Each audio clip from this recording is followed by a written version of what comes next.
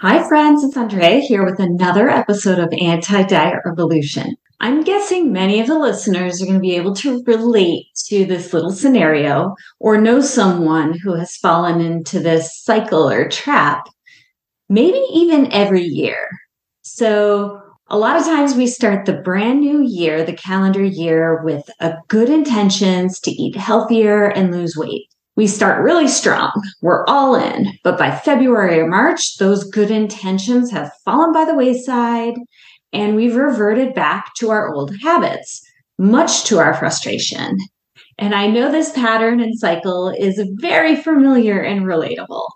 But the question is, why are habits so hard to break? How can we make them easier?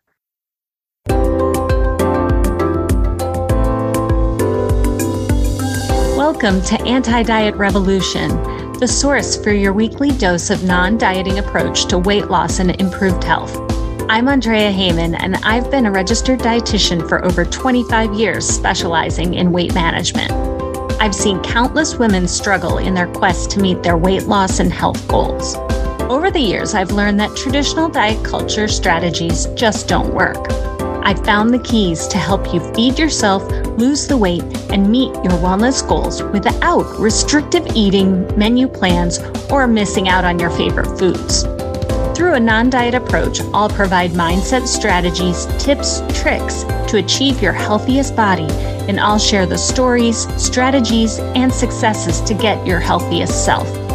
Interview guests will share their transformations from a traditional diet culture approach to food freedom. I'm on a mission to knock out diet culture and help you achieve the freedom, growth, improved health, and enhanced lifestyle that comes with adapting the anti-diet approach. Let's dive in. I know you've heard the phrase, old habits die hard. That phrase really refers to the fact that it's hard to stop doing things that we've been doing for a long time. But new research and understanding gives us new insight and strategies on how to redo or reprogram our habits. So first, a little background. We have literally thousands of pieces of information that we are exposed to every second. If we were consciously aware of every bit of info, we would be so bombarded and it would be so overwhelming that our brains, we literally wouldn't be able to function because we wouldn't know how to process all of that information. So we have our conscious brain, that is what we are aware of, and our subconscious brain is actually handling the majority of the information. That subconscious brain is like a super, super powerful computer processor, and it is handling the vast majority of that information that is coming to the human brain. So that subconscious brain is far more powerful than the conscious brain, the conscious mind, and is processing huge quantities of information that are coming from our senses, from our eyes, from our sense of hearing, and etc. And really that subconscious mind is processing 95% of all of that information, and the conscious mind is only responsible for 5% of that information. But because that subconscious mind is storing 95% of all that information that we're exposed to, that includes developing our thoughts and our beliefs about everything, including food, our identity as an eater, all of our habits. And that subconscious mind really, really is habit-based. As we go about our daily activities, it's really that subconscious mind that is kind of telling us what to do, how we work, what we eat, what we drink, how we go to sleep. All of that becomes second nature because of the subconscious mind. And again, it's that subconscious mind that is responsible for 95% of the habits. So when we try to change a habit and tell ourselves that from this point forward, we're going to eat a healthy breakfast every day, we'll just use that as an example. That's our conscious mind telling us to make this decision. And that's only 5% of our driving force. But since our subconscious mind overwhelmingly outweighs the conscious mind, it's obvious who will win out if the conscious mind and the subconscious mind are not on the same page, if they're not doing the same thing. That's why so many of us revert to those old habits that are programmed by the subconscious. It's super frustrating.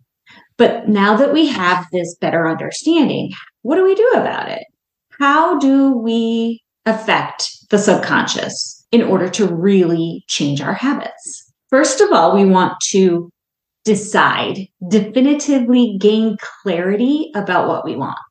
We don't want to overthink or overanalyze our goals. We want to be certain that we want a specific outcome and what does this look like. So we want that clarity and decision.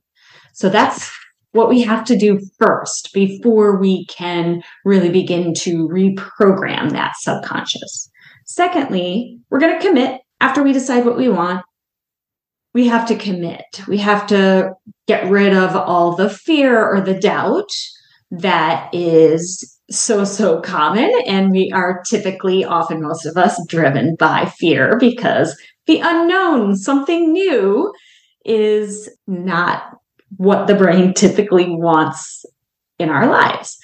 But by committing, we have to let that drive us. Now that we've determined what we're wanting and we really are certain about it, we have to do a few things.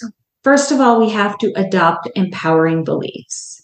We have to believe that we can accomplish the new goal or the new habit. So anytime we hear in our head some doubtful thoughts about what we are trying to accomplish, we need to nip that in the bud.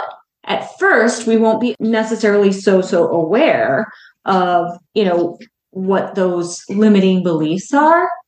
But as we gain clarity of what we do want, we begin to notice the limiting beliefs more and more. So we want to shift that up and change that to empowering beliefs. And this is really just by repetition and changing the self-talk. And when we can change that self-talk, we really change our physical world, like the world around ourselves. Secondly, gratitude. Focusing on gratitude and appreciation. Focus on that instead of criticism and fear. So we're shining a light on the positive. This rewires our brain to notice more of what we have and more of what we want and less of what we don't. So we really want to also focus on our environment. And if we're reprogramming our brain for success or for what outcome that we do want or our new pattern or habit that we want to limit kind of the triggers that are in our environment. If our subconscious mind is picking up all kinds of little things from the outside world that we're not consciously aware of, we want to make an effort to limit our exposure to things that are not going to be helpful for us. So toxic people, maybe the daily news, maybe certain people on social media, those kinds of things that can have an effect on our subconscious with obviously not us really being aware of it. So trim out the excess in our environment. Next, we want to visualize. Think about who's that really, I'm blanking on the name. The really good basketball coach who was Phil something. Oh my goodness. Okay. Anyway, he was a basketball coach for the Chicago Bulls back in the 90s when they were so good and won like every national championship. And then he went to the Lakers and completely turned that program around too. He had his players visualize what they wanted, like take themselves through every twist and turn of their day or their game in this case. And I want you to visualize 10 or 15 minutes a day, pick what you're committed to making a reality and visualize it as if it has already happened. Our subconscious mind doesn't know that it hasn't happened already. So our subconscious mind thinks that it is occurring now. And when it thinks it's occurring now, that's how it reprograms itself because it thinks that, oh, this is the new reality And this is how we make our new habits stick.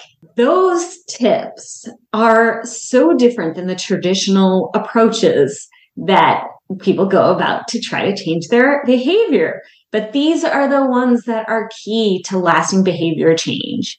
And I know that is what we are looking for as we are on our quest to be our best, healthiest selves in an anti-diet way.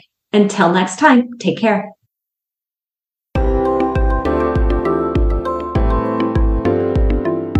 If you like this episode, please rate and leave a review. This is how we get the word out to others so they can be part of the anti-diet revolution. I read every review I receive and use that to push out more episodes that are helping you. Thanks for joining me today. Talk to you next week.